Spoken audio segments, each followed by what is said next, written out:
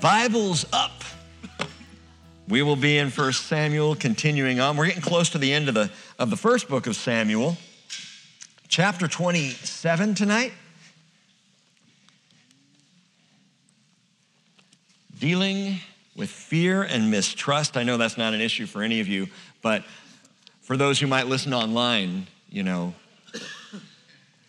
dealing with fear and mistrust. We are going to cover a story tonight that begins in chapter 27 and ends in chapter 29. I told you we're not doing any more like marathon 3-chapter nights, but we are going to do 2. But they're short chapters, and the reason I'm doing it this way, chapter 27 and chapter 29, is the story begins in the one and ends in the other. It's an interesting literary device that the Holy Spirit uses, and I think it's purposeful, and I may point out more of this on Sunday as to why it's laid out the way it is. But chapter 28 is a strange little standalone ghost story.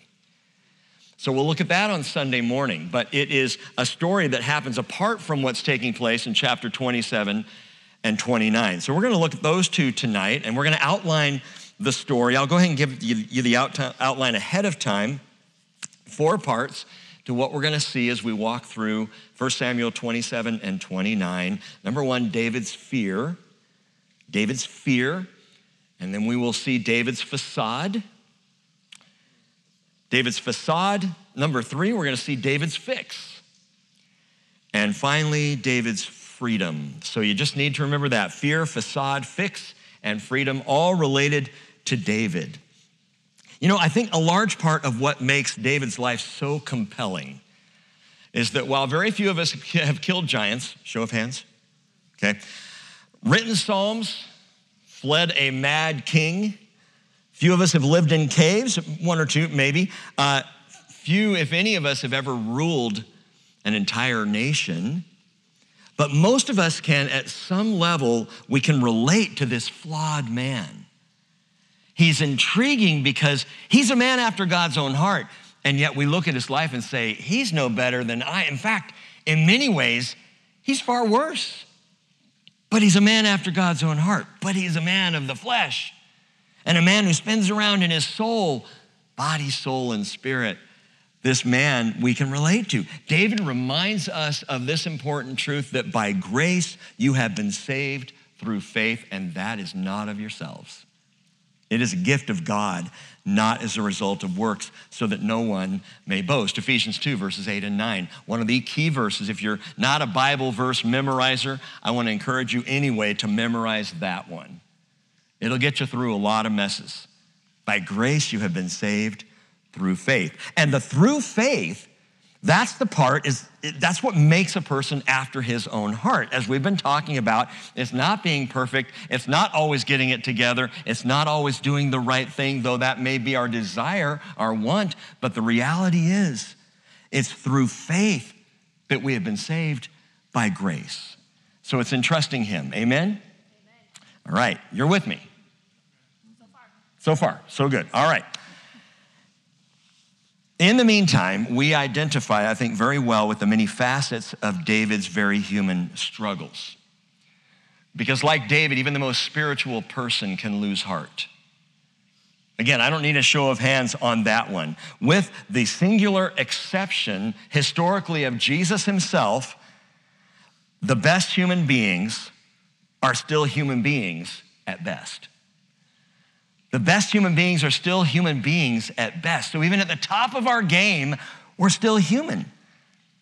Now, that's not a cop-out to mediocrity. It's just a recognition. It's actually a claim to grace by faith in Jesus, which is who makes us what we are. Let's get started.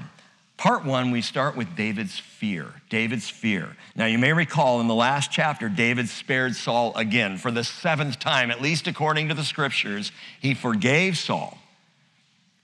And this had been a pattern on the run. And finally, if you look at chapter 26 and pick it up in verse 21, Saul says, I have sinned, return my son David, for I will not harm you again because my life was precious in your sight this day. So we read that, we hear the story, we see forgiveness given, repentance made, forgiveness accepted, return David, and we figure, okay, good, it's over, right? Do you think David thinks so?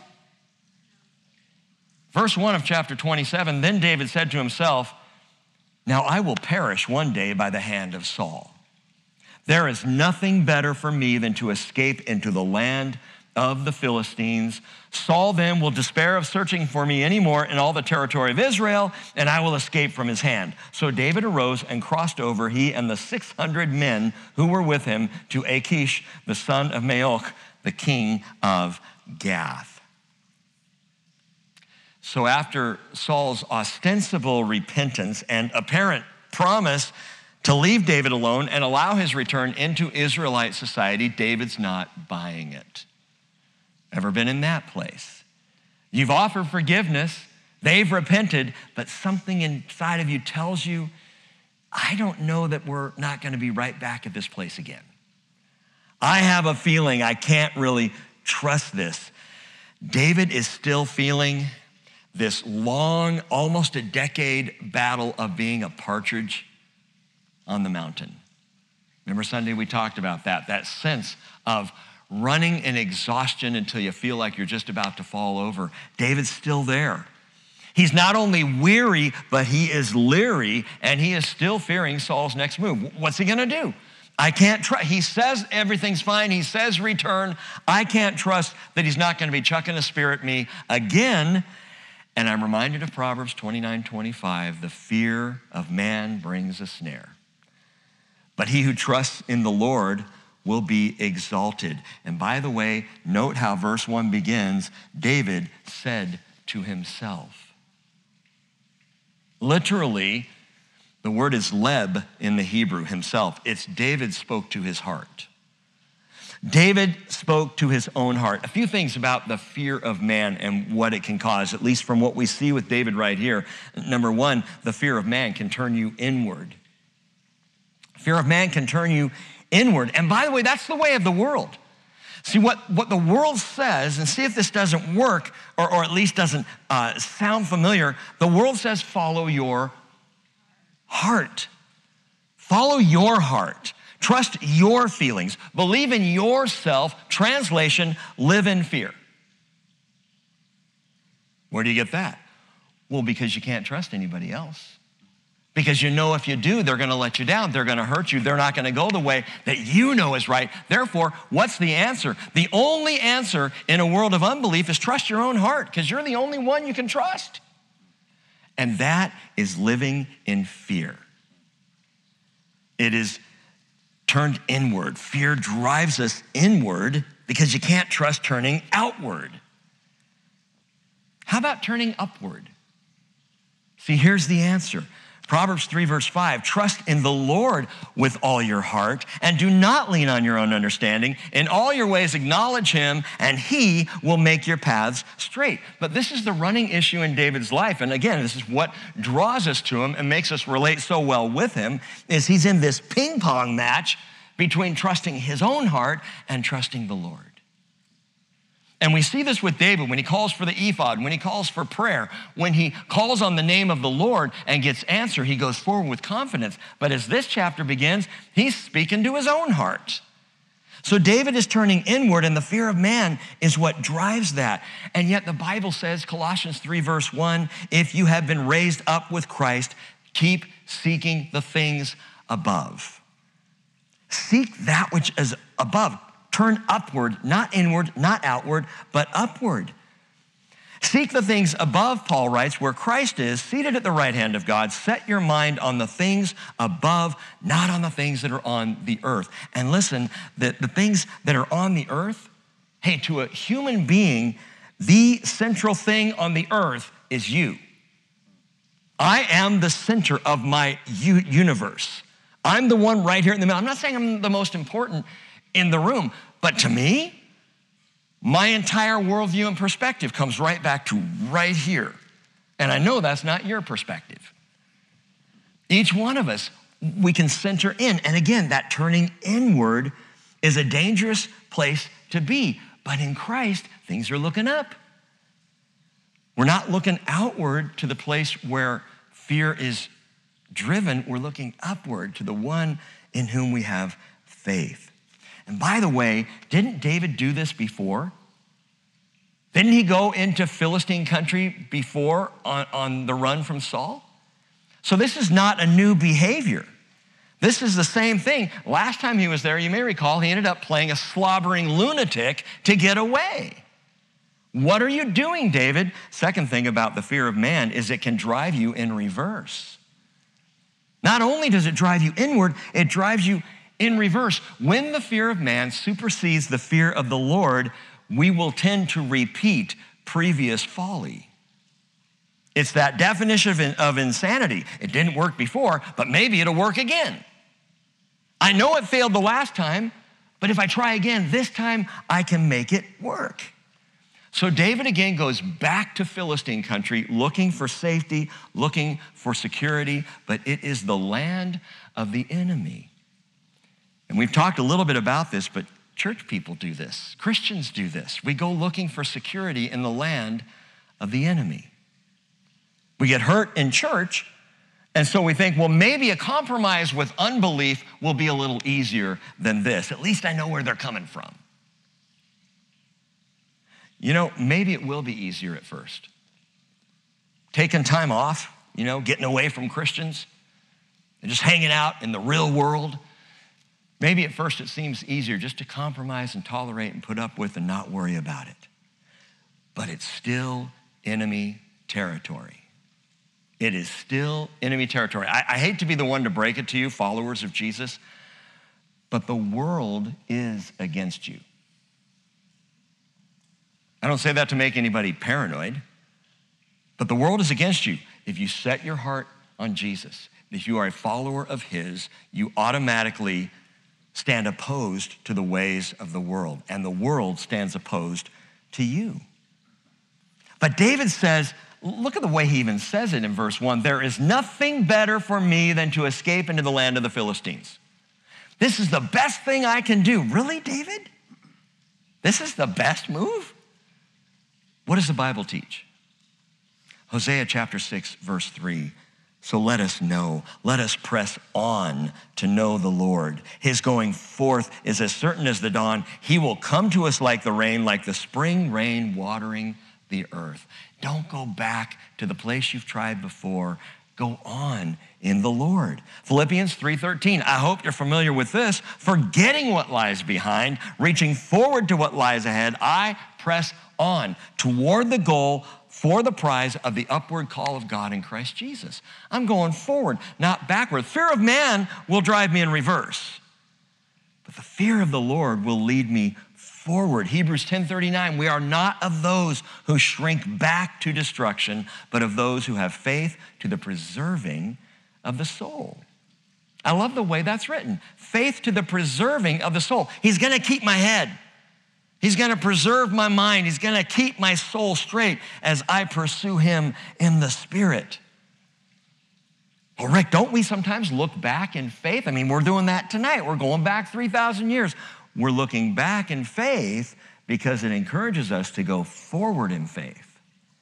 And that's the difference. When we look back in the fear of the Lord, we don't return to bad decisions. We don't return to the land of the enemy, but we look back and we learn from it and we are encouraged by it, especially when we look back to the cross, right? As often as we remember him, we proclaim his death until he comes. That's looking back to be encouraged to look forward. Well, verse 3, David lived with Achish at Gath, he and his men, each one with his household, even David with his two wives, Ahinoam the Jezreelitess and Abigail the Carmelitess, Nabal's widow. Hang on a second. Would you want to hear that over and over? Oh, hey, I see you brought Nabal's widow. This is my wife. No, it's Nabal's widow. I know she's your wife, but she was his, right, before. Nabal's widow, literally in the text, it is Nabal's wife. David lived with Ahinoam and Abigail, Nabal's wife. Why does it have to go there? Do you realize that it's not the only time a wife of David is going to be forever linked to a former husband?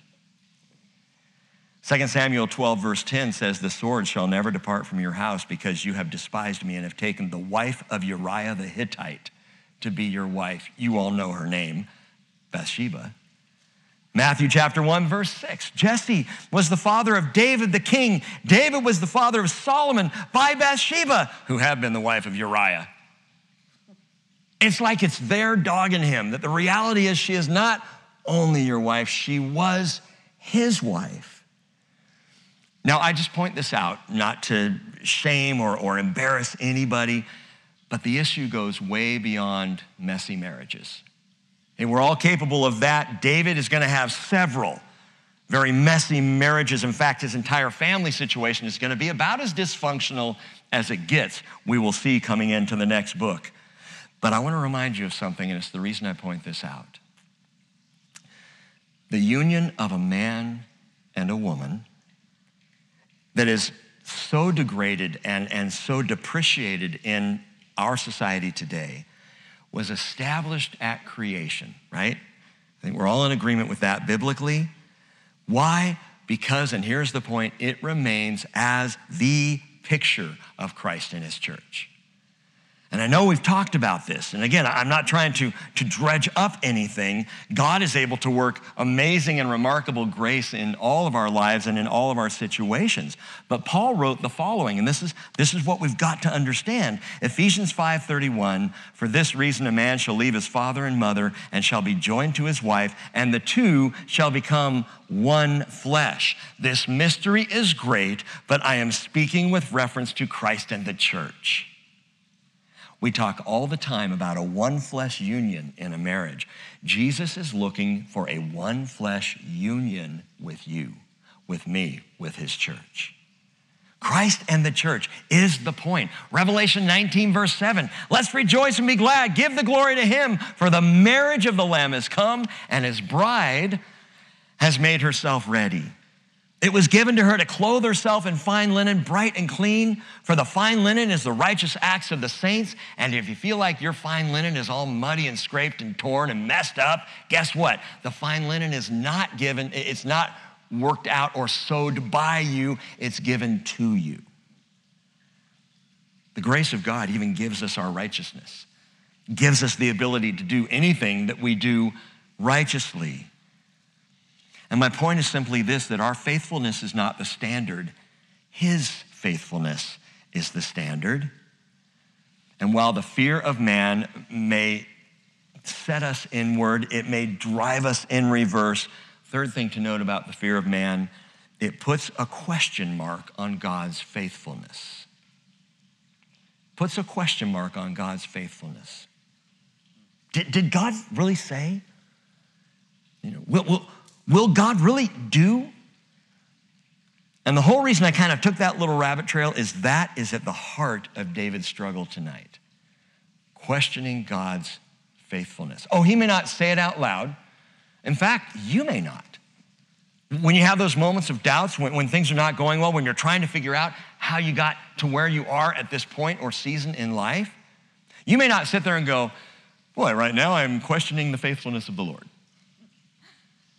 But you will find yourself going, God, how could you let this happen? Jesus, I thought that you were for me. Did I misunderstand you, Lord?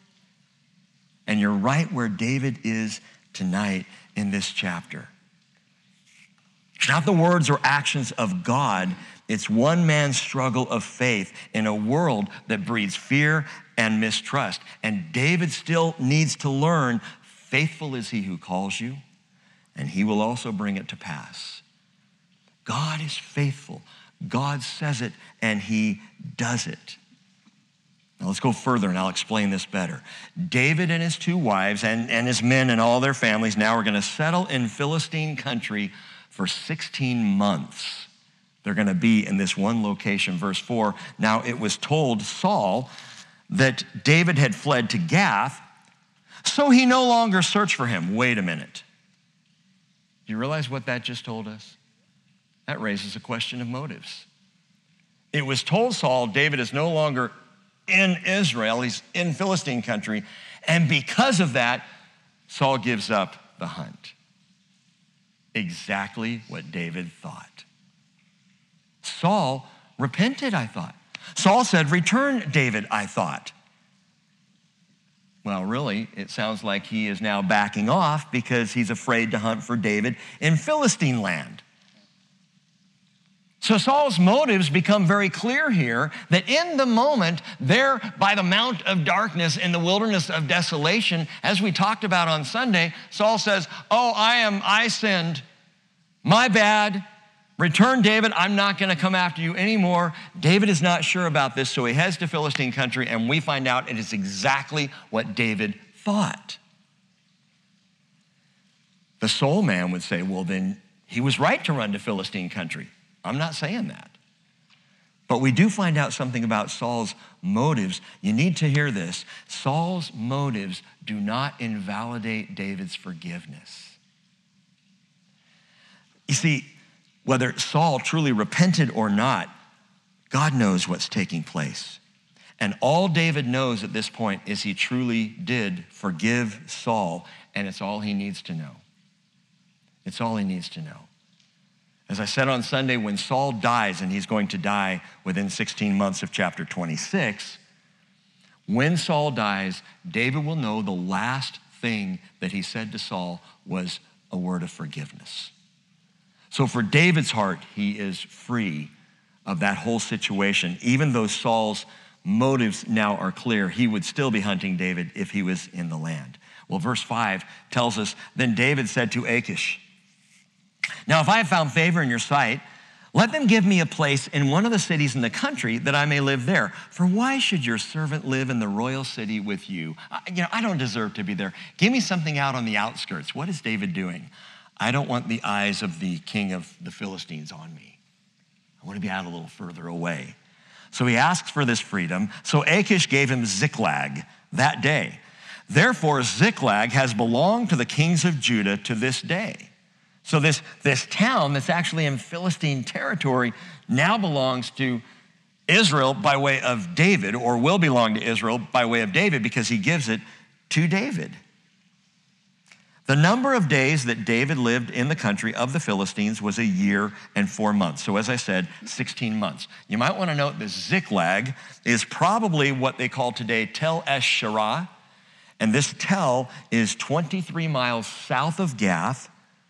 So it's down in the Negev, far south of Judah. And Ziklag means, and it's a perfect name for a city for David, especially in this season, winding. Winding. It's the winding city. This is the place of winding. David's young adult life, he spends winding through the caves and the deserts of the land. He spends zigzagging in the fear of Saul, and now he's in a twisted relationship with the enemy. Ziklag is perfect. David's fear now leads to David's part 2 facade. David's facade. Verse 8. "Now David and his men went up and raided the Geshurites and the Girzites and the Amalekites, for they were the inhabitants of the land from ancient times, as you come to Shur, even as far as the land of Egypt." What's going on here? David and his men now have Ziklag. They're now on the outskirts of Philistine territory in the south, and he becomes a desert raider. In this 16-month period of time, Davis puts it this way: he's a desert raider raiding desert raiders. So he's out there and he's taken out these pockets, these Canaanite leftovers. Notice that in verse 8, they're Geshurites, Girzites, and Amalekites. These are Canaanites. Canaanites properly. These are the ones, the enemies of God, the pagans in the land. These are leftovers. These are the dregs and the debris of the former peoples, and they're still living in the Negev. So what David and his men are doing is they are going out and they are raiding these different groups. It's like they're finishing up what the people did not finish under Joshua. At least that may be how David is rationalizing it. But they're out going on raids.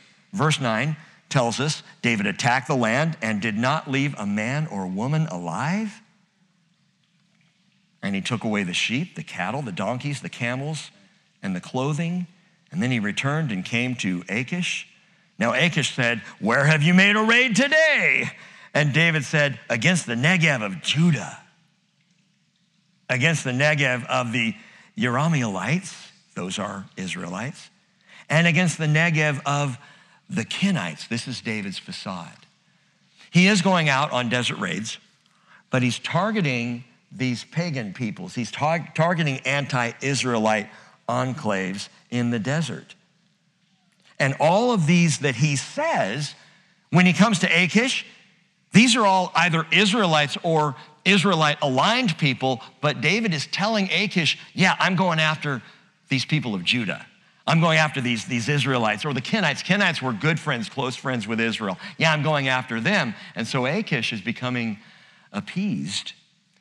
He's becoming convinced that David really is becoming a Philistine. He's even out fighting against his own people. But it's David's facade. He is playing Achish. He's deceiving him. He's fighting for Israel against Canaanites under the guise of fighting against Israel for the Philistines. Why would God approve this mean slaughter of men and women? Well, nobody said he did. This is David's doing. Now, he may think he's doing it for the Lord. I don't know. The Bible doesn't even tell us that. But it also doesn't tell us anything about God's feelings on the matter. Verse 11. David did not leave a man or a woman alive to bring to Gath, saying, here's his reasoning, otherwise they will tell about us.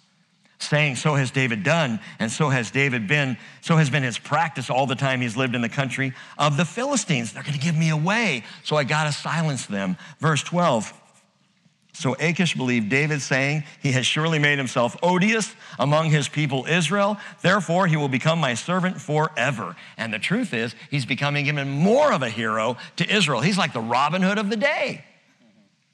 He's out wiping out pockets of Israelite enemies while living in Philistine territory, and as word spreads throughout the land, and I guarantee you word spread throughout the land, Israelites are going, look at what David's doing. And the Philistines are going, look at what David's doing. And the Philistines are completely duped, or at least Achish is at this point.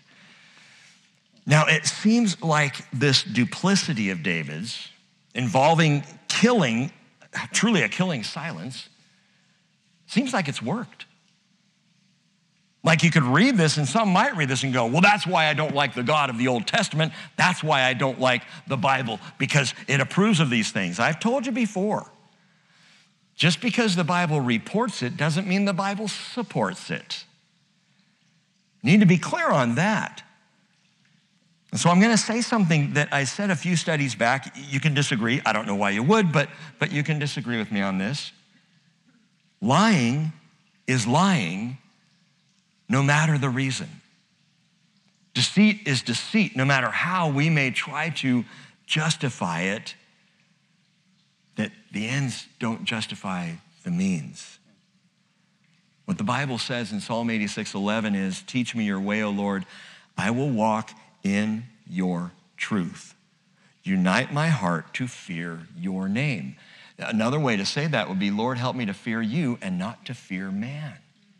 Why do we lie? Why do we deceive? Why are we duplicitous? Because we're afraid of the outcome if we're not. We're afraid of what might really happen. If we would learn to have the kind of confidence, and we see this scattered throughout history, we see it scattered among those in the Bible, those who had the confidence to fear God rather than fear man, when they're thrown into the lion's den, the lion's mouths are shut.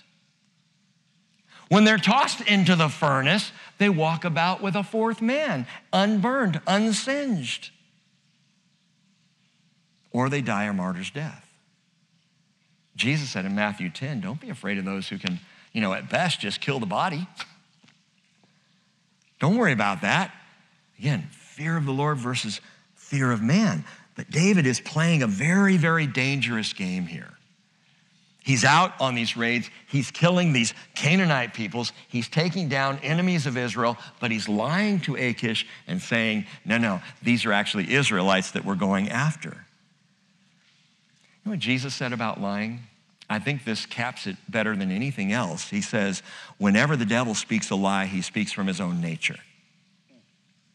For he is a liar and the father of lies, which means when I lie, I have just given birth to something that comes from the devil. Now, lying is never okay. It's never okay. Colossians 3:9, do not lie to one another, since you laid aside the old self with its evil practices and have put on the new self, who is being renewed to a true knowledge according to the image of the one who created him.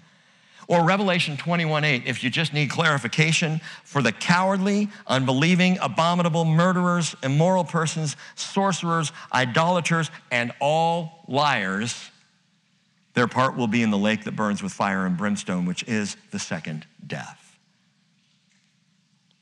Man, okay, well, I've told my fair share of lies.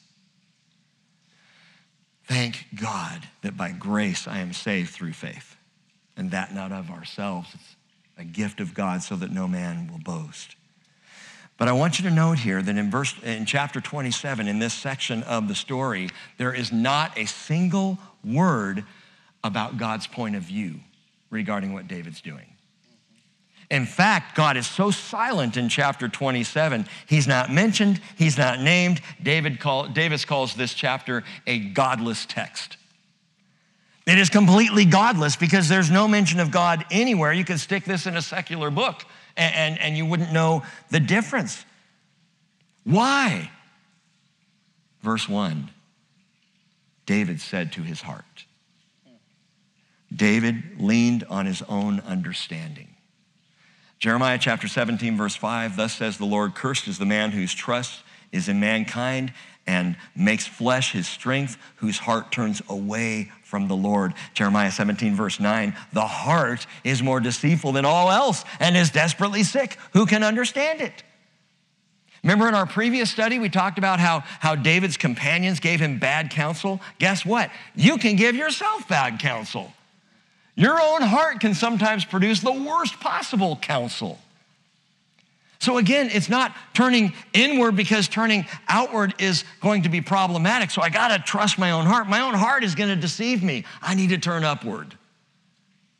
I need to lean not on my own understanding, but trust in the Lord. And because David is playing this tricky, deceitful game, he is about to get in a real bind. Now, we got to give David the benefit of the doubt. Because David lives in real time, just like you and me. It's very easy for us to sit here and look back 3,000 years and go, well, he did this wrong and this wrong and this wrong, and we can see it all laid out in Scripture, but he was living it. So he is living in the moment, and it really seems from David's perspective, maybe you can relate to this, that all he had to go on was 8 to 10 years experience of being hunted. Survival of the fittest, baby.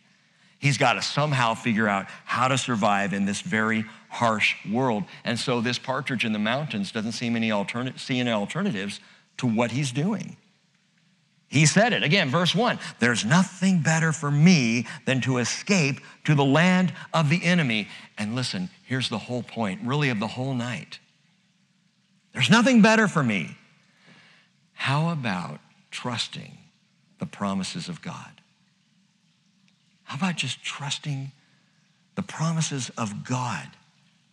Do we put more faith in our personal experience, or do we put faith in the promises of God? 2 Corinthians chapter 1, verse 20 says, as many as are the promises of God, in him they are yes. Therefore also through him is our amen to the glory of God through us. When God makes a promise, it is a yes. It is assured. It is an absolute. And our biggest struggles in life, our most Davidic struggles, if you will, are when we're turning inward, when we're looking to our own hearts, when we're trusting ourselves because personal experience says I can't trust anything else, rather than trusting in the promises of God. He said it. He will do it. Hadn't David heard the promise? I mean, specifically from God to David through Samuel. He heard it through Jonathan. He heard it through Saul at one point. He then heard it through Abigail. He heard it through Saul again. Hadn't David heard the promise, you will reign in Israel. You will succeed. This will go well. The Lord has you. You are anointed of God, hadn't he heard the promise? Yes, he'd heard the promise. Yes, he knew what was supposed to be before him. The issue is, do I accept the promise, or do I trust my own heart and lean on my own understanding? A little exercise, maybe a little homework for you this week. Go through and just write down all the promises of God that he's made to you just in the Bible alone, that which is coming. The promises that are out before us. You want to enjoy an evening this week? Write out the promises of God. Check out what he has said, what he has guaranteed is right before us, is about to happen. The promises of God are everything. And by the way, the promise of God didn't start with David. The promises that he could have, I will even say should have trusted in at this time, rather than running to the Philistines, rather than on the run from Saul still, rather than living in fear and trusting his own heart, the promises of God were there for David. And the promises go way back. Turning your Bibles over to Romans chapter 4 just for a moment. Romans chapter 4. I'm going to show you something there. Romans 4. Let's hear those crunchy pages turn. Romans chapter 4, I'm going to pick it up in verse 16, although we could do the entire chapter. But Paul says, for this reason, it is by faith. Romans 4:16. It is by faith, that is trust, in order that it may be in accordance with grace. Ooh, wait a minute, faith in God's grace?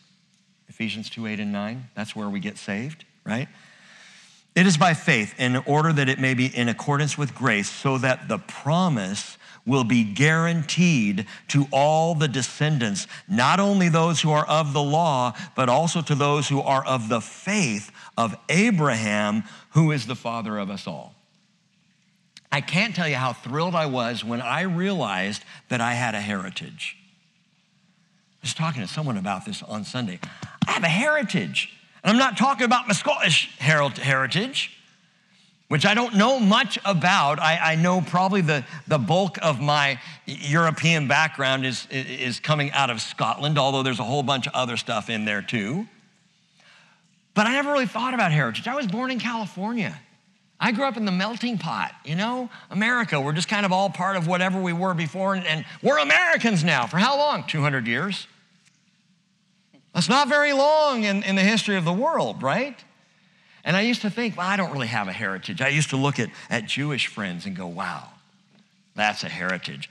And then I read Romans 4 and realized, wait, that's my heritage. I'm a child of Abraham by faith. I'm not a child of the law, that came through Moses. No, I draw back further than that. Back to Abraham, who was called by God out of a pagan world. Hey, that's me. My pagan background. He had a pagan background. He became the first called out by faith in the living God to the promise. And the promise, Paul says, is guaranteed to all the descendants. He says in verse 17, as it is written, a father of many nations I have made you. Remember Genesis chapter 12? Abraham, I'm going to make you a father of many nations. And it goes on, it says, in the presence of him whom he believed, even God, who gives life to the dead and calls into being that which does not exist. You know what didn't exist for David as he fled into Philistine territory? The kingdom.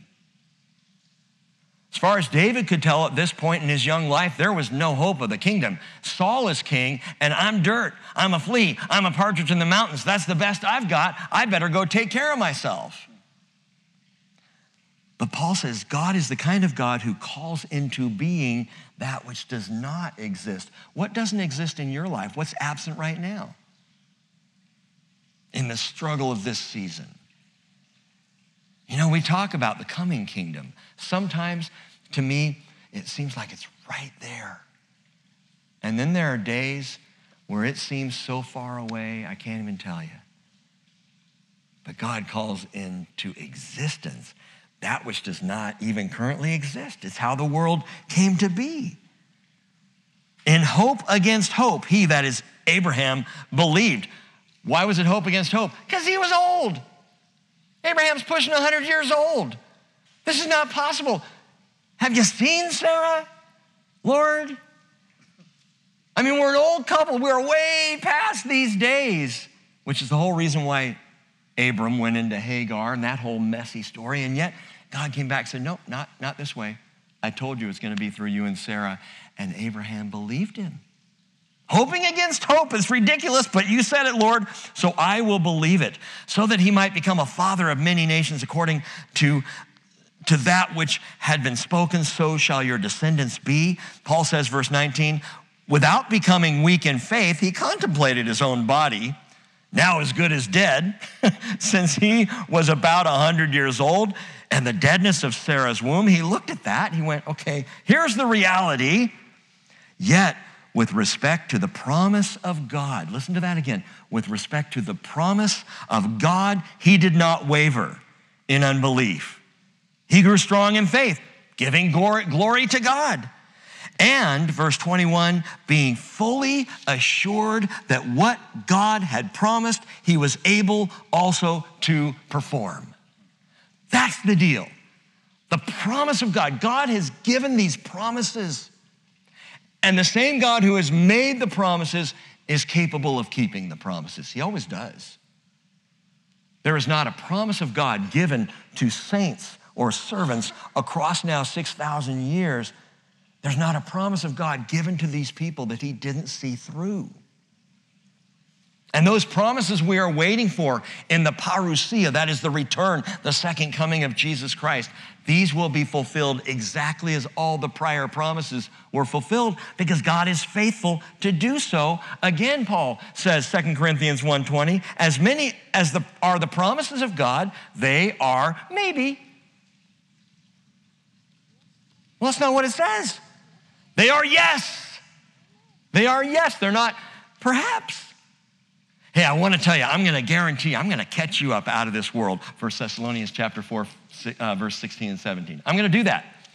You know, I mean, if it works out. If I can pull it off, you know. The promises of God are yes. And our faith is not just out there in some vain, well, you know, perhaps in the sweet by and by we'll get there. No, our faith is in the promise of a God who is faithful, who when he makes a promise, he's gonna keep the promise. So if you find yourself in a place where you're fearful, where you're mistrustful of the world round about or your place in it, stop and recognize for a moment, even if just for a moment, it is not your personal experience that matters, it is the promise of God. Because he promises and he will see it through. By the way, the reason why this is tough, and the reason why we relate to David, who struggles with it as well, is because it's counterintuitive to the soul. This is not how we think. It doesn't fit the paradigm of the soul, which is why we live in the Spirit, which is why we acquiesce, if you will, to the Spirit within us. Romans 4:21 again saying, being fully assured that what God has promised, he is able also to perform. Go to beginning of chapter 28, because the first two verses continue the story. It came about in those days that the Philistines gathered their armed camps for war to fight against Israel. And Achish said to David, know assuredly that you will go out with me in the camp, you and your men. Because, you know, he's been fighting against Israel, right? So Achish believes. Clearly, he hates these people now. He's one of us. Come fight with us against them. David said to Achish, very well, you shall know what your servant can do. So Achish said to David, very well, I will make you my bodyguard for life. Oy vey, part 3, David's fix. David's fix. As in, David is in a fix. He went out to Philistine country to protect himself, and now he's on the Philistine military roll. Now he's going to be called upon to fight with the enemy. By the way, as a side note, that'll happen. If you realign yourself away from the people of God and into the camp of the enemy, ultimately you will find yourself fighting for the enemy. And we see this happening in the church today. There are entire denominations, entire movements of so-called Christians. I know that sounds judgmental. I'm just judging by what the scriptures teach. There are so-called Christians out there who have fully aligned themselves with the enemy and are fighting against God's people. And so David is in this place. I mean, what a fix. Achish says, come on, we're fighting Israel. Come, you're going to be my bodyguard. You're going to fight with us. David's still playing it very cool. Now, I can just see his mind spinning. Okay, now how do I get out of this one? Here's the problem of duplicity. You have to keep being duplicitous. You got to keep lying to keep the lie alive. And after a while, you start to forget what you lied about. You're over here lying about, but what did I say before? Well, now he's here with Achish, and note what David says. He's keeping it close to the vest. He says, very well, you shall know what your servant can do. That doesn't tell us anything about what he's going to do. He doesn't say, very well, I'm going to fight with you and we're going to take out Israel. He says, you're going to learn what your servant can do. Which may suggest that David has another plan in mind, but we can't know. We don't know what his intentions are. We have no idea right now because he's kind of a blank slate before us. What we can say is that fear and mistrust are very common, very soulish human traits. And so this eventual shepherd king, this David, sweet psalmist of Israel, as he will be called at the end of his life, is a sympathetic character to you and me. Sympathetic to those times when we get ourselves in a bind because we're trying to play both sides. Well, what's interesting here is after verse 2 of chapter 28, suddenly it shifts gears and goes to a story that actually happens even in a different time than this, dealing with Saul. And again, I'll tell you on Sunday why I think the writer is doing this, giving us this back and forth from David then to Saul, leaves us hanging. And all of a sudden, we don't know what I mean. It goes to Saul, and now where's David and what's happening to that story? Chapter 29.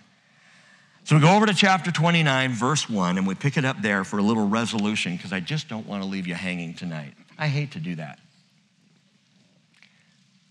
Actually, it's not true, but chapter 29, verse 1, now the Philistines gathered together all their armies to Aphek, while the Israelites were camping by the spring, which is in Jezreel. Those of you who have been to Israel know the landscape. This is the spring of Harod. This is Ein Harod, or what we call Gideon's spring.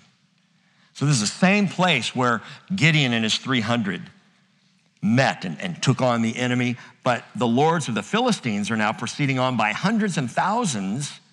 And David and his men were proceeding on in the rear with Achish. Achish is the king of Gath. Remember, there are 5 Philistine city-states. Gath is one of them. We look at them when we see cities, but these were like Philistine nations that were all aligned. This would be kind of like the Philistine Union, the United States of Philistia. That's what these 5, and each one had their own king, and Achish is the king of the Philistine city-state of Gath. So they're all now gathering together to go to war, and David is with the Gathites, or with the Philistines of Gath, and he's in the rear of the company as a bodyguard to Achish, this king. So you have that in mind. This is where we're headed. David is marching in the company of the enemy. Now, I'll say this one more time. The text gives us absolutely no clue as to what is on David's mind. Now, I think, just reading it through and knowing what we know of David so far, I think he's biding his time, trying to figure out exactly how to either get away or how to turn and attack. He's out of time now, 16 months in Ziklag. I mean, it's been a nice stay, but all good things must pass, right? So now, here we are. This is a difficult position, but we just don't know his plan, so it's got to play out. Verse 3. Then the commanders of the Philistines said, what are these Hebrews doing here? The commanders may be just military commanders, or this may also be referring to the other lords of the other 4 Philistine city-states. But they see Achish of Gath coming, and here comes David. What are these Hebrews doing here? And Achish said to the commanders of the Philistines, well, is this not David, the servant of Saul, the king of Israel, who has been with me these days, or rather these years? Then I have found no fault in him from the day he deserted to me to this day. This is a good guy. This is amazing. Achish the Philistine is in defense of David. Verse 4, but the commanders of the Philistines were angry with him, and the commanders of the Philistines said to him, make the man go back, that he may return to his place where you have assigned him, and do not let him go down to battle with us, or in the battle he may become an adversary to us. For with what could this man make himself acceptable to his Lord? Would it not be with the heads of these men? I mean, how could he make it right with Saul? He could show up with a bunch of Philistine heads. That's how he could do it. Is this not David, of whom they sing in the dances, saying, Saul has slain his thousands and David his 10,000s? This is hilarious. Even in Philistine country, this is a hit song. They are all aware of it. They all know about the history of David's ability to fight.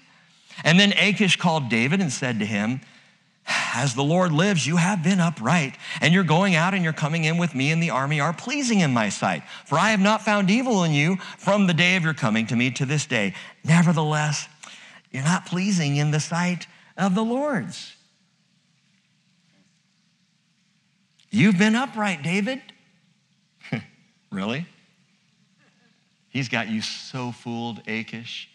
David has not been upright. His loyalty this entire time has been a big fat facade.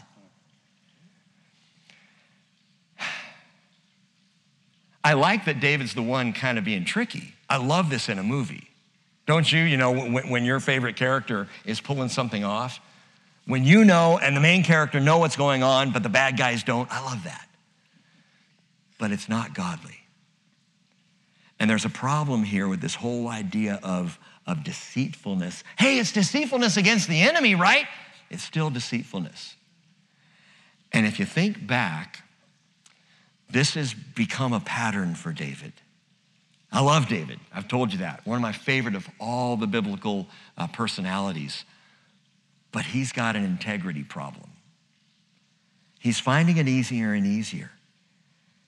He's getting used to playing the angles. In chapter 20, verse 6, remember he had Jonathan deceive Saul, saying, just tell Saul I'm going home. I'm going to Bethlehem for this. Just tell him that. And then in chapter 21, verse 2, he misled Ahimelech and the priests of Nob. Didn't tell them the truth, did he? In chapter 27, we see him deceiving Achish for months. And here in chapter 29, who knows what he's up to? Achish believes he is a faithful friend, but he's duping him.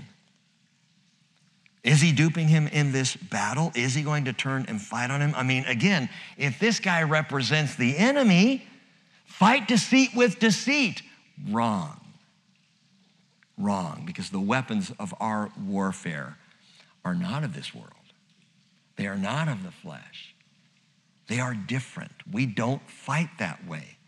We don't return fire for fire. We don't return lie for lie. We don't return brutality for brutality. That is not the way of Jesus.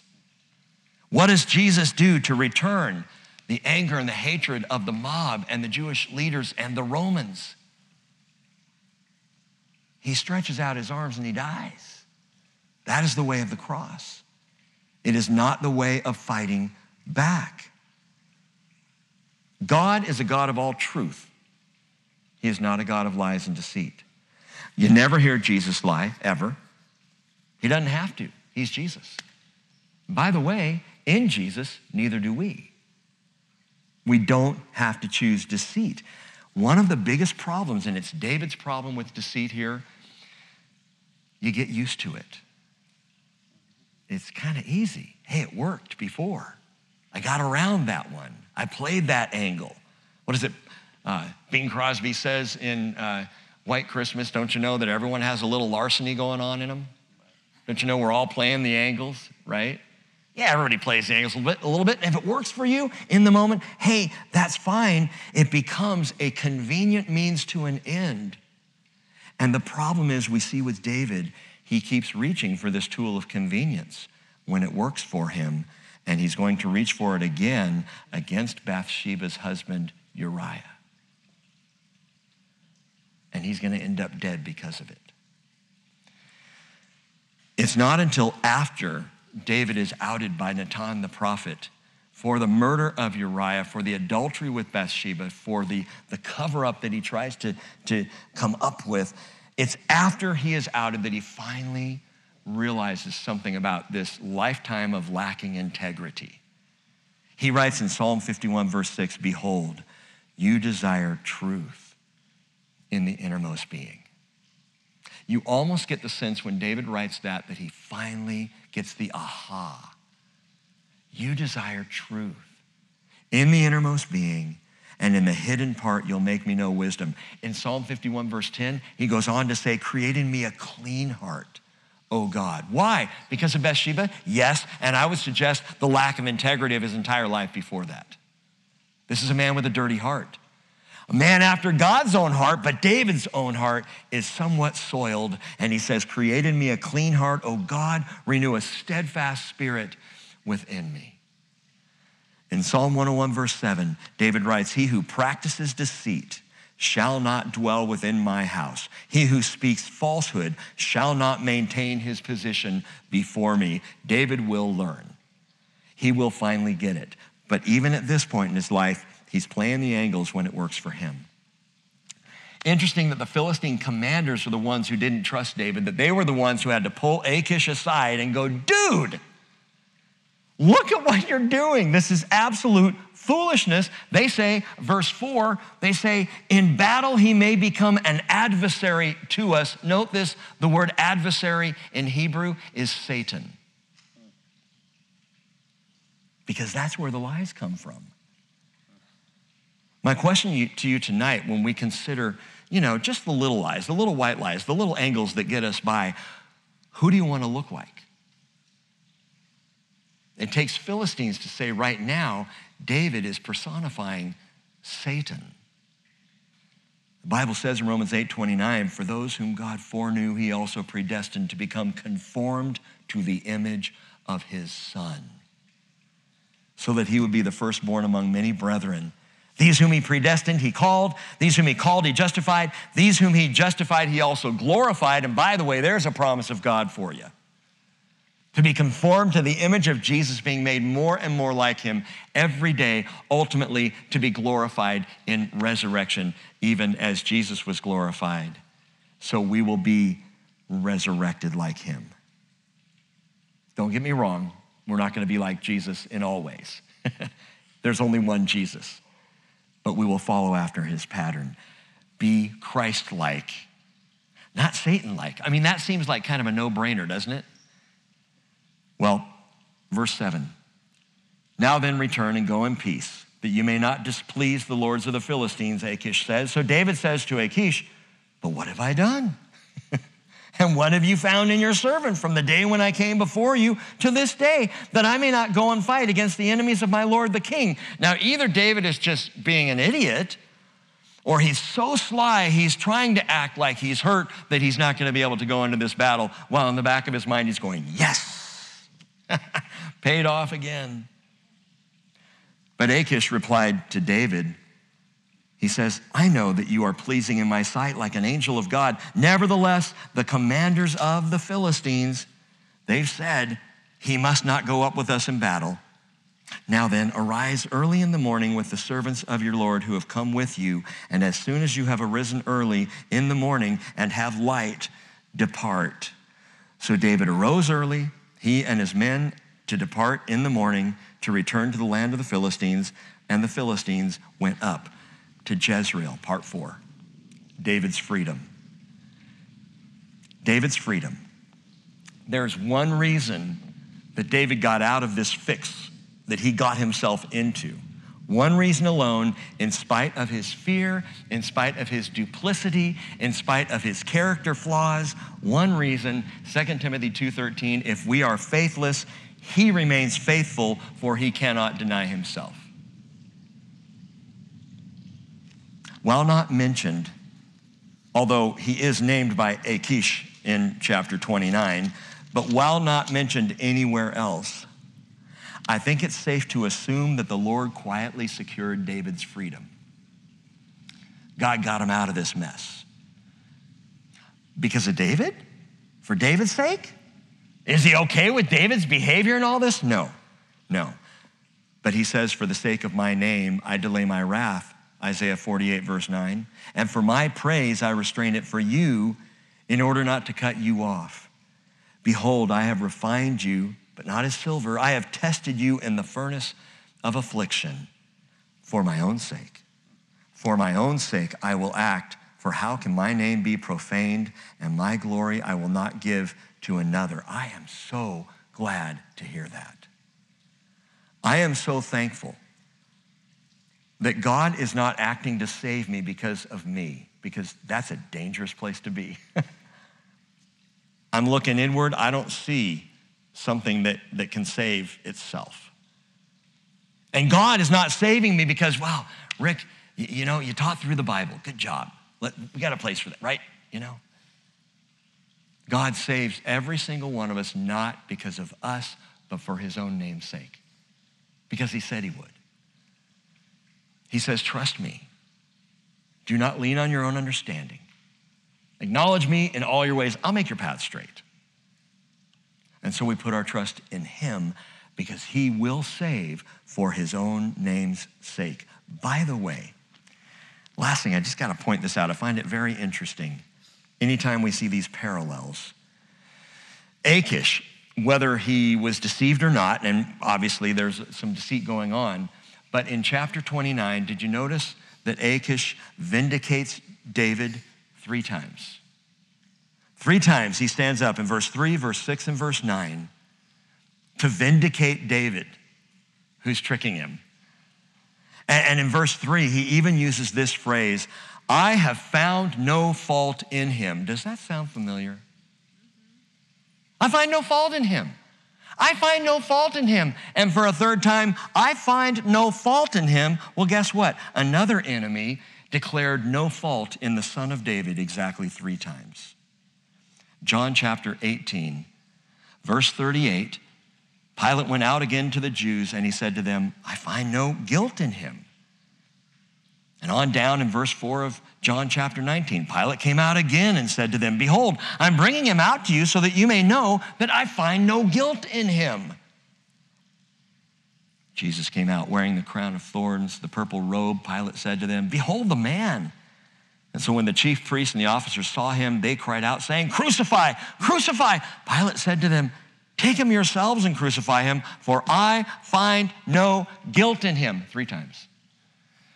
Just like Achish with David, David is guilty, is deceitful, is lying. Achish doesn't see it. Pilate does see that this Jesus is faultless here. This Jesus is innocent of all charges. Why then, Pilate, why did you hand him over? Well, the Jews answered him saying, we have a law, and by that law he ought to die because he made himself out to be the Son of God, which is true. He made himself out to be the Son of God because he is the Son of God. Therefore, when Pilate heard this statement, listen, he was even more afraid. Fear of man. The fear of man is what caused Pilate to hand over Jesus, even though he found no guilt in him. It was fear, it was mistrust, and yet there was no fault in Jesus. Acts chapter 13, verse 32, Paul says, we preach to you the good news of the promise made to the fathers, that God has fulfilled this promise to our children in that he raised up Jesus. As it is also written in the 2nd Psalm, you are my son, today I have begotten you. How do we deal with fear and mistrust in this world? We face them with confidence in the promises of God. Amen? Amen? Father, we thank you for your word. We thank you for your promises. Father, I pray that this word will settle in our hearts. I pray this so often, Lord, but that it would be seeded, that we would receive the word implanted, that it would find its way into the cracks and crevices of our spirit man, spirit woman, that we, Lord, we would receive this truth. And that we would begin to trust your promises over our experience. That when we find ourselves acting out of fear, acting out of mistrust, that we wouldn't do as the world says and trust our hearts and turn inward, But Father, we would turn to you, that we would lean not on our own understanding. For all the promises of God are yes in Christ Jesus. Help us to trust your promises, not to give up. And though we may fall, and though we may sin, and though we may yet have much to learn, increase our trust, Lord Jesus, in your good promises. For we know you will fulfill every one. In Jesus' name, amen. Amen.